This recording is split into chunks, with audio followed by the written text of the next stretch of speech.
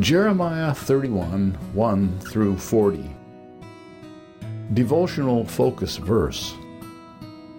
Hear the word of the Lord, O ye nations, and declare it in the isles afar off, and say, He that scattered Israel will gather him, and keep him as a shepherd doth his flock.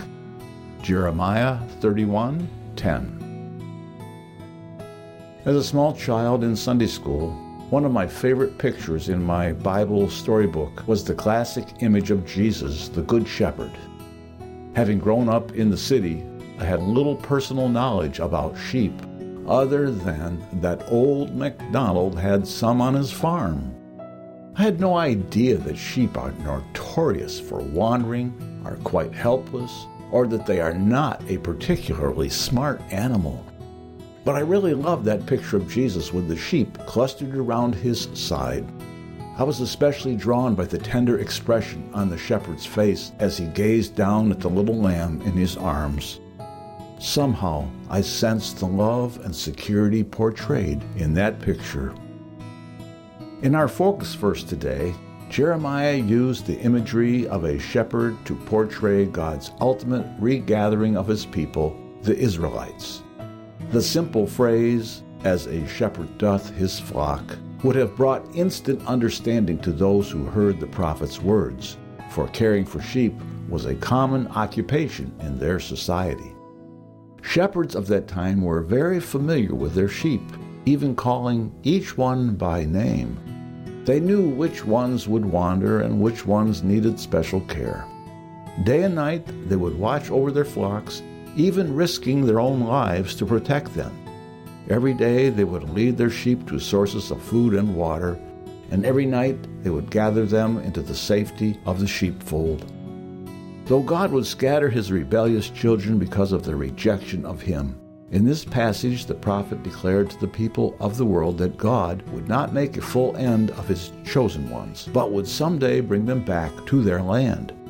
This was a promise of a literal return of both Israel and Judah to the land God had promised to their ancestors. The imagery of a shepherd was expressive of the compassion God still had for his wayward people, offering a glimmer of hope in the midst of the terrible desolation that would soon be coming upon them. God's compassion, as manifested to Israel in this passage, is also available to all today who are willing to become a part of his spiritual flock and participate in the new covenant described in this chapter. The tender care of our Good Shepherd is our source of security in a troubled world. How grateful we should be that we can look to him to care for us, protect us, and provide for our needs. Background information. In this chapter, the prophet continued with the theme of the restoration of Israel and God's establishment of a new covenant with his people. God's compassion was turned toward Israel as a nation, and he declared his intention of future blessing to the Jews in a series of promises, culminating in the pronouncement that the nation would one day return from exile and captivity. The passage is one of the most sweeping prophecies in scope in the Old Testament, as it relates not only to the Jews' return from captivity, but also to their ultimate spiritual redemption through the coming Messiah. The prophecy encapsulates specific historical landmarks of Jewish history from the time the prophecy was delivered through today and into the future. God told the people that they would return into the land and plant again. He brought this to pass when Persia conquered Babylon and King Cyrus allowed the rebuilding of Jerusalem and the return of the captives.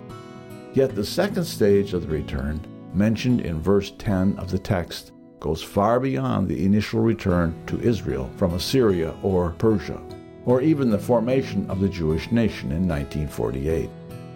It includes the Jewish people's return to Israel beyond our day.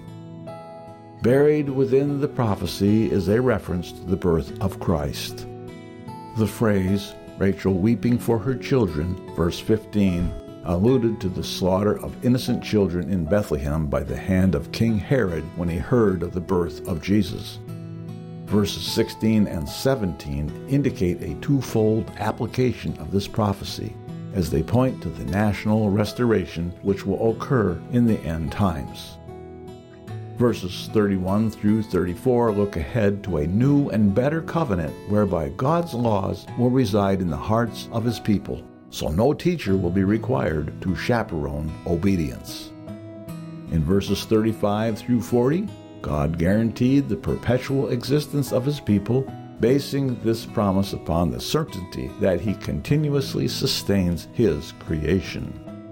God pronounced that the whole land would again be holy and that Jerusalem would be rebuilt and be His permanently. Conclusion. Are you part of God's flock? If so, you can depend upon the compassion and tender care of your Good Shepherd.